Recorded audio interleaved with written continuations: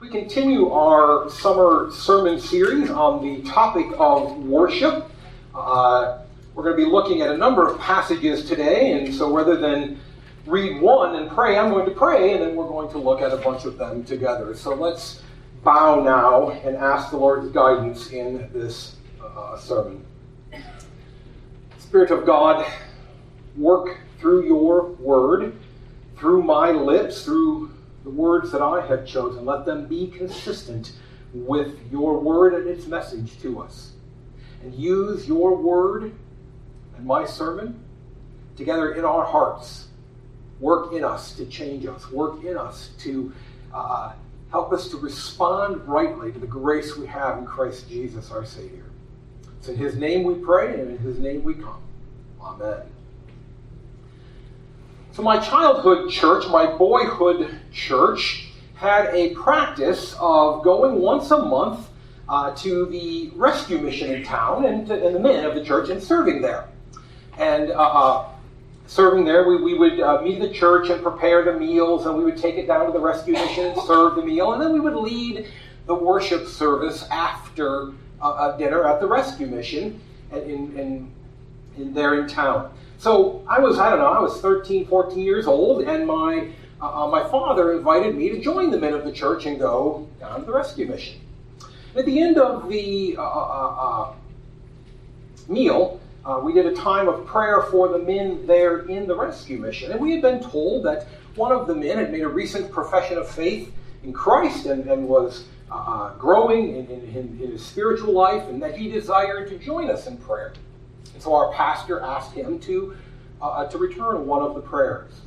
And something interesting happened. It's very striking when you're 14 years old and you're in a Bible study and prayer time, and this gets said. So I can't quote him exactly, but the gentleman, this new Christian, this man at the rescue mission, said something along these lines. He was praying about the distress that they were under there. I guess the rescue mission was having problems. Some of the men in there were having issues. And he asked God to help them because, and his words were, "We don't know what the hell is going on here." Now, when you're a 14-year-old and you hear a prayer involving the word hell used that way, it's a bit shocking. It's a bit stunning. And somehow I knew that probably cursing in the midst of a prayer was probably not right. There are certain things we just know, and this man was a new Christian, and he needed to grow and learn these things, God's grace to him in all of that. Yet for me, I recognize that probably was out of line. There are things that we know do not belong to the worship of God. They don't rightly fit in his public corporate worship. Cursing, obviously. Certain things we can all agree do not have any part in the corporate worship of God. Things like human sacrifice. These are things that were a part of certain pagan worship, but have no place in the true worship of the true God. Temple prostitution, again, commonly practiced in the ancient world, but completely inappropriate. Those things are self-evident. They're kind of obvious. They don't belong. But what about other things? What about things not strictly forbidden? Thankfully, this seems to have died out, but about 10 years ago, all the rage was to have clown communion. I'm not making this up. You can still find these videos on YouTube. We're going to have communion later today, but in clown communion, the elders come up dressed as clowns, and they pass out the elements. I don't know why. I don't know what the thinking was there. But you see, the scriptures don't forbid that. That's not quite as obvious as human sacrifice, so maybe that's okay, right? About the same time, I don't know what was going on 10 years ago, but we were having real problems in the North American church. And it was about the same time 10 years ago that a church in Dallas, Texas, began to offer, I'm not making this up either, pole dancing for Jesus. Pole dancing for Jesus. How on earth do you reconcile that with worship? And the problem comes down to a lack of understanding of what is permissible and what is not in the corporate worship of God. And you say, well, Scott, those are ridiculous things, but I'll remind you, 40, 50 years ago, we were wrestling with things like this. Is it okay to have guitars in worship. You see, the problem is that some of these things are legitimate discussions while others are not. We need some guidance on what is appropriate in worship. You see, we have verses like Romans 12, 1 and 2. If you turn in your Bibles quickly to Romans 12, verses 1 and 2, these verses will be familiar to many of us, and yet it's worth looking at them again. Romans 12, 1 and 2 says this: I appeal to you, therefore, and that therefore, really Romans 1 through 11, Paul's been making a spectacular, well-reasoned, tightly argued case for the gospel. And now he says, in light of that, I appeal to you, therefore, brothers, by the mercies of God, to present your bodies as a living sacrifice, holy and acceptable to God, which is your spiritual worship. I said 12 and 1 and 2, but we just look at verse 1. There is that sense there that everything we do is a worshipful response to God. And yet somehow we recognize that everything we do, though every good thing we do, every right, obedient thing we do, though an appropriate part of our personal worship and our personal response to God, may not have a place in the corporate worship. We recognize that instinctively. You have probably figured out that I do from time to time kiss my wife. But it has no place in the corporate worship service. It's appropriate, it's good, it's right, but it's not fitting in here. So how do we decide this? How do we decide what belongs in worship and what doesn't? There are those who would say, anything not forbidden, anything not prohibited is acceptable. Thus the logic of a clown worship, or a clown communion. It's not prohibited, it's not forbidden, therefore it is permissible. And yet I would point out that these people know that that's not true. They know that there are things which are perfectly okay in one setting, but would be completely inappropriate in worship. And so we come to this question there, and I've got quite a bit of notes there in the bulletin. And it's not that I didn't want to leave room for you to write things, but I wanted to make sure that you were I wanted us to be kind of overwhelmed by the case. I wanted us to see all the evidence there that mounts up for the argument we're making. And I want us to look at this question of, is there a right way and a wrong way to worship God? I want us first to just think about the logical case. Stepping back from Scripture for just a moment and just think about the logic of this question. Is there a right way and a wrong way to worship God? Well, we said some weeks back that corporate worship was a special time when we gathered together to show God's worth, to show our affection for God in our attitudes and in our actions, to show our affection for God. We recognize right there that that while there may be many ways to show one's affection, the context matters. Again, I just use the example of a public display of affection. There are married couples for whom a physical display of affection is completely appropriate in the right context. There's a reason we have a phrase in America like, get a room. Because in the context, it's appropriate of the privacy of their own married lives. It's not appropriate in all settings. We need only look at that. We also understand that if we're going to look for how to show, so we see right away, logically, there are limits to what we can use to show our affection to God, just like we would show our affection to one another. We also recognize then that in the question of what are those things that are appropriate, we look to the person to whom we're trying to show our affection. If I want to show affection to Becky appropriately, then I probably need to pay attention to Becky. We're familiar with this concept, that not all people respond to the same demonstration of affection the same way. Some people want affection shown to them physically. Some want it shown through a gift. Some want it shown through time and attention.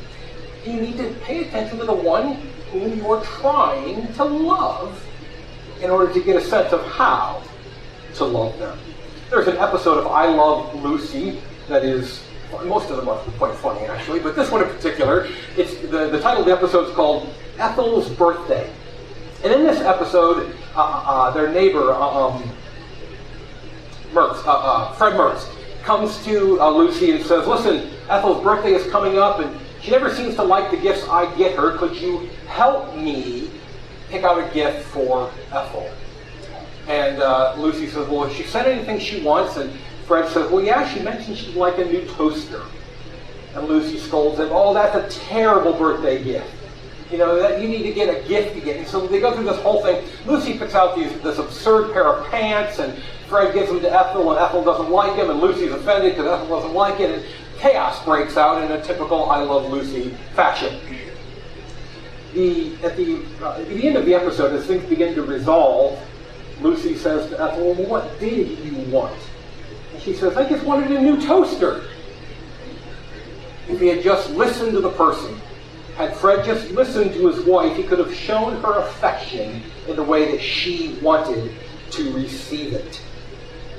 We see, without even looking yet at the scriptures, a very strong case to be made for the idea that there are limits on appropriate corporate worship, and that probably it's God who sets those limits.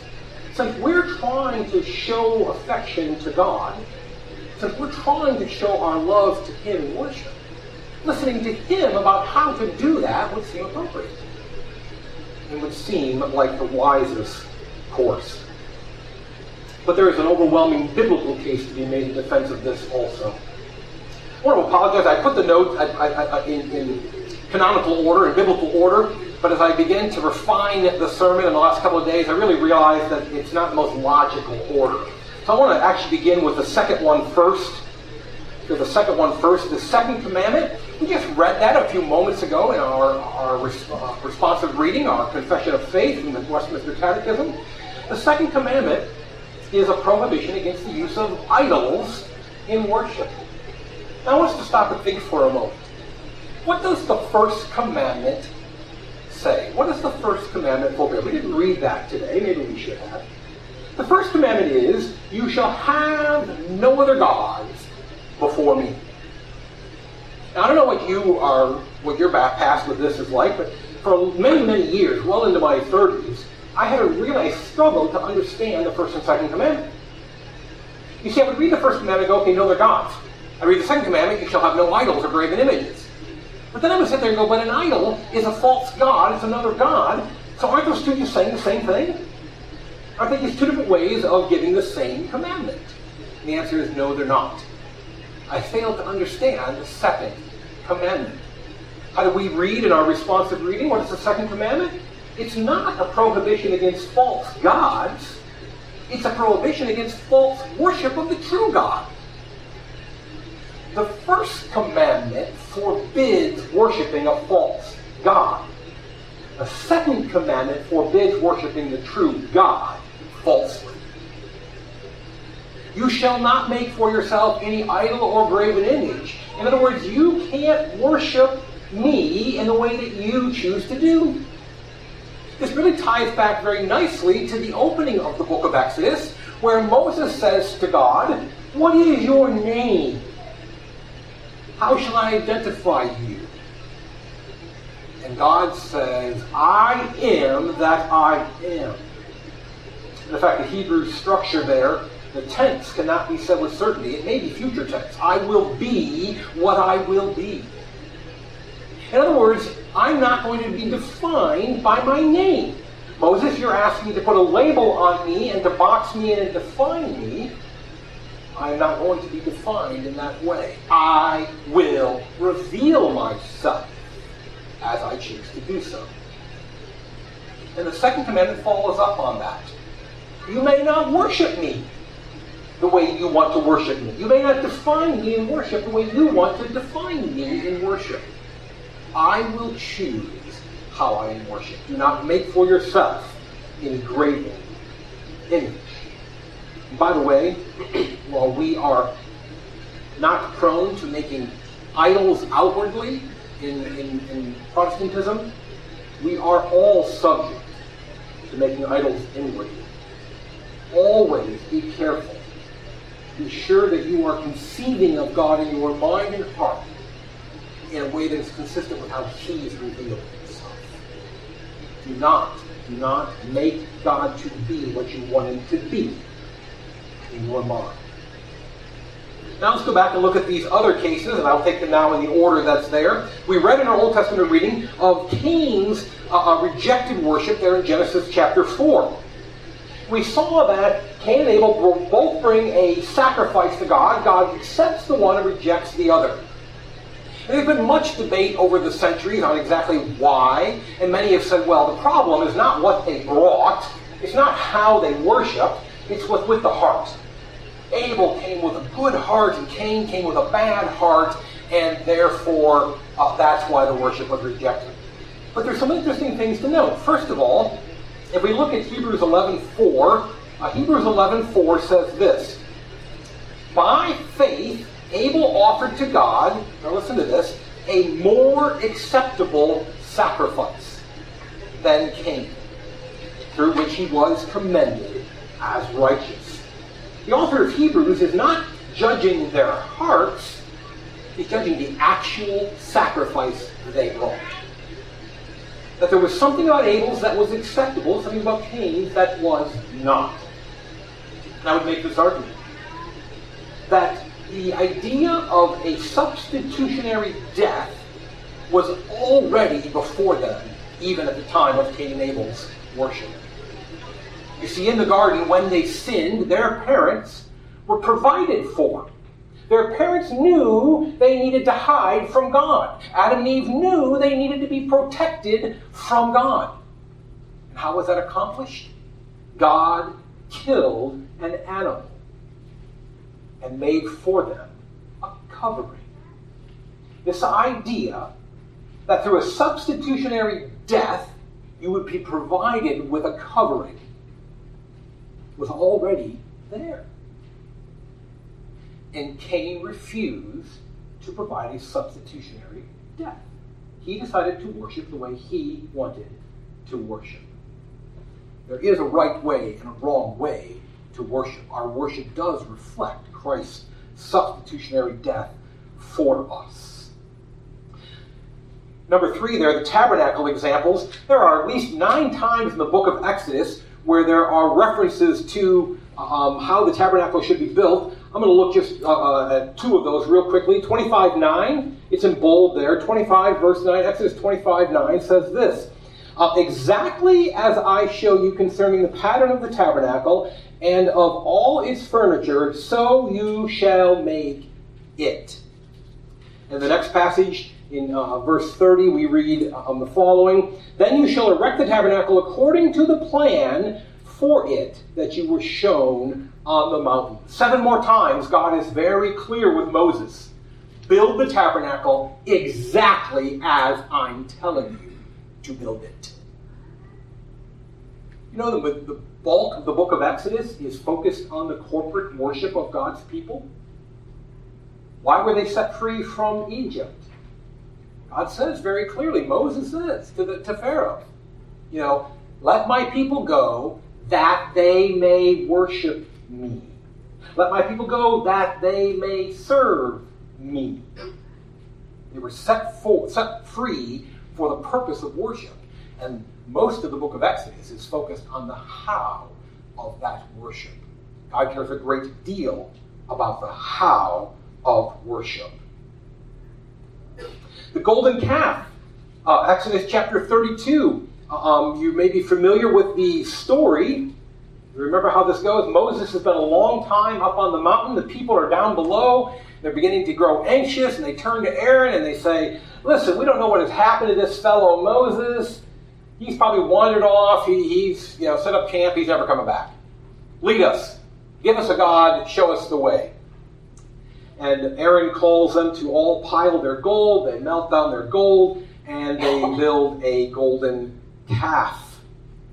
Now, something interesting is said. Look at Exodus 32, And we're going to look at verses 4 and 5 in particular. Exodus 32, looking at verses 4 and 5. And he, Aaron, received the gold from their hand and fashioned it with a graving tool and made a golden calf.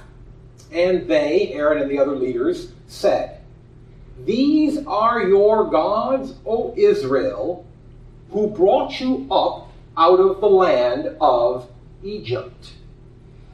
Now, it's still early in the Bible at this point, but already we know the identity of the one who fits this phrase, who brought you up out of the land of Egypt. That is how the Ten Commandments began. I am the Lord your God, who brought you out of the land of Egypt, out of the house of slavery. You shall have no other gods before me. We see later that this is used over and over again to make a reference to the God of Israel. Again, as a kid in Sunday school, I misunderstood this. I tended to think that they had gone off and were worshiping, whatever the Egyptian god of the calf would have been. I don't know, whatever Egyptian god. No. They claimed to be worshiping the God of the Bible, the God of Abraham and Isaac and of Jacob, the God of the burning bush, the God of the Ten Commandments, the God that Moses is meeting up on Sinai. That's what they claim to be worshiping. If you think I'm overstating the case, look at the next verse. When Aaron saw this, he built an altar before it, and Aaron made a proclamation and said, "Tomorrow shall be a feast to the Lord." All capital letters. In English translations, that all capital Lord is the rendering of the proper name of God, Yahweh. If there was any doubt after verse 4 about which God was in view, that is taken away. They think they're worshiping Yahweh. You remember how it went. Moses is up on the mountain, and God recognizes what's happening down the valley below, and God is very angry with the people. Moses intercedes on their behalf, and God spares them. But he was furious that they were worshiping him in an unfitting and unsuitable way. Leviticus chapter 10, if you flip over, keep moving through here, if you flip over to Leviticus chapter 10, we have an interesting account. I'm going to read just verses 1 and 2. Now Nadab and Abihu, the sons of Aaron, so these are priests. These are men who are supposed to go into the tabernacle and worship. Now Nadab and Abihu, the sons of Aaron, each took his censer, and these were things that God had told them to use, and put fire in it, and laid incense on it, and offered unauthorized fire before the Lord, which he had not commanded them. And fire came out from before the Lord and consumed them, and they died before the Lord. This is an interesting passage. These two sons of Aaron are not doing something forbidden. This is not temple prostitution or human sacrifice or some other pagan rite. But what they're doing was not called for. They're doing something that was not commanded. It has all the outward appearance of worship, but it was not the worship God called for. And he strikes them dead. We go into 1 Samuel chapter 15. 1 Samuel 15. I won't read this whole, it's a long passage, but let me remind you of the story there. Saul is king over Israel. Saul has been sent into battle. It's against the Amalekites, if I recall correctly. Yes, against the Amalekites. And he is told that when he wins the battle, the Lord is going to give him the victory. When he wins the battle, he is to, the term there is, devote everything to the Lord through utter destruction. Everything is to be destroyed. Everything they capture is to be absolutely destroyed. In other words, this victory was not for their wealth. It was not for their economic gain. This victory belonged to the Lord. What happens is Saul decides to destroy almost everything. He holds back some of the nice things, some of the better things. some of the gold and the silver, some of the cattle and the sheep. And to justify this, he sacrifices some of them to God. And then in verse 19, we pick up, so Samuel the prophet arrives on the scene and says this, "Why then did you not obey the voice of the Lord? Why did you pounce on the spoil and do what was evil in the sight of the Lord?" And Saul said to Samuel, "I have obeyed the voice of the Lord. I've gone on the mission on which the Lord sent me. I have brought Agag, the king of Amalek, and I have devoted the Amalekites to destruction. But the people took of the spoil, sheep and oxen, the best of the things devoted to destruction, to sacrifice to Yahweh your God in Gilgal." You see what Saul is saying there? I've done it.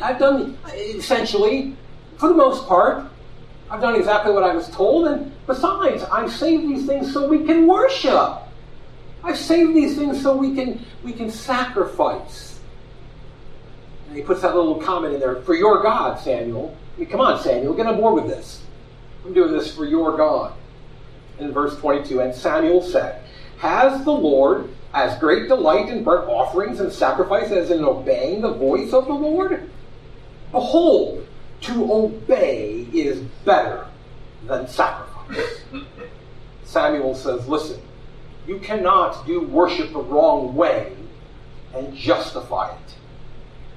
I've left out the books of Kings. If you were part of our Sunday school study a few years back, you saw how over and over and over again in the books of Kings we see reference to the high places, to the high places, to the high places. These were places where the people are doing worship in the way they see fit, in the way they think is best.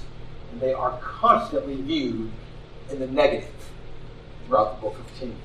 And then in our New Testament reading, Matthew 15, 1 through 14, we see Jesus in a confrontation with the elders. And they say, hey, listen, we have traditions. We worship a certain way. We do things a certain way. And Jesus says, yeah, and you're willing to do it that way even if it violates God's word. It's more important to be in line with God's word than with your traditions. And by the way, we must hear that message. Constantly hear and be reminded of that message. We must be willing to set aside our traditions, the way we've always done it, if we are called upon by God's word to do it differently. And again, as I said a few weeks ago, I have no particular thing in mind. The sermon series isn't designed to accomplish any one particular thing, yet I would remind us that as we wrestle with God's word, as we seek to be faithful to it, we must never let the way we've always done it get in the way of doing it according to God's word. Again, I won't read these passages. We see a great deal in Paul as he writes to the new churches in the New Testament. He is very interested in how they go about worshiping, what they do in their worship services. These things matter to him. And in fact, 1 Corinthians chapters 12 and 13 and 14, most of us know 1 Corinthians 13. It's the love chapter. It's a section, a description of love that many non-Christians, many who have never been to church, are familiar with that text. And they respect it and they like it. But we forget about the fact that it's purposely put there because of the difficulties of 12 and 14. The chapter before and the chapter after it. Both of which address corporate worship. The how and the why and the what of what the church does. And as Paul is addressing what is right and not right in worship, he says, remember, we must get there through love. We must work with one another in love, but we must reform our worship. Finally, turn over to Hebrews chapter 12, verses 28 and 29. Hebrews chapter 12, verses 28 and 29. Hebrews 12, verses 28 and 29. Again, the author of Hebrews has been telling us about all the superiority of Christ and all the various ways that he is superior to the angels, to Moses, to the Old Covenant, to the law, to the earthly tabernacle, how he is the superior high priest and sacrifice. And in 12:28 we read another therefore. Therefore, in light of all of the superiority of Christ, in light of all the way that he had, in chapter 12 opens up the idea that he is the author and the perfecter of our faith. Therefore, since Christ has given us our faith, therefore, let us be grateful for receiving a kingdom that cannot be shaken, and thus let us offer to God acceptable worship. Well, what is the clear implication? That there is a form of worship which is unacceptable. There is a form of worship which is not appropriate. And he outlines, he says, acceptable worship with reverence and awe, for our God is a consuming fire. We see there, as we get near the end of the New Testament, there continues to be this idea that there is a right way and a wrong way to worship God. This is not an Old Testament concept. This is not a Jewish concept. It is a biblical one. It is one that we find throughout the pages of Scripture. Here in the Reformed tradition at a church like Shore Harvest, a term we have applied to this is something called the regulative principle of worship. I think it's a term worth knowing. I think it's, if you're going to be informed worshipers, if you're going to be wise with regard to these things, you should probably know this term. It's called the regulative principle of worship. In short, it says this: corporate worship must be comprised of those elements set forth in God's Word, and only those elements. Corporate worship must be comprised of those elements set forth in God's Word, and only those elements. We may not go off and worship God in the way that we see fit. We may not go and proclaim to God our love and affection while ignoring what he has to say about appropriate love and affection. We must look to God's Word for guidance. Well, that raises a question. It's the one at the end of the outline there. Does this take away freedom and lead to cookie-cutter churches? Does this mean that every church needs to be exactly the same and look essentially the same? And the answer is no. Not at all. Not in any way. First of all, let me remind you that the regulative principle is the regulative principle of worship. It is not a principle that regulates all other aspects of our church. There's a great deal of freedom from one church to another about how they do their women's ministries, about how they do youth group, about how they do community outreach, about how you support missions and work with missions. There is a lot of freedom within the ministries of the church to be the church that you're called to be in the place that you're called to be and in the time that you exist there. There is no sense in which the regulative principle would make every church look the same. You say, well, the pastor, okay, that addresses the outside of worship, but you're still saying that every church ought to be exactly the same in the worship service. And again, I would say no. And the reason for that is pretty simple. We're told to sing and proclaim the Psalms, but we're not told with which instrument to do that, nor are we told to what tune to do that. It is completely possible that two churches might both be singing the same psalm and have it sound very, very different, and both be honoring God, and both be worshiping. There are differences that are going to be simple things like language. We must reject this idea that there is somehow one language which is going to transcend all churches. Every service has to be done in Latin, or every service has to be, King James English, or every service. No. That right there is going to provide a difference. And then the instrumentation. The organ has a place. It's a beautiful instrument. It can conjure up grandeur and majesty in a way that few other instruments can.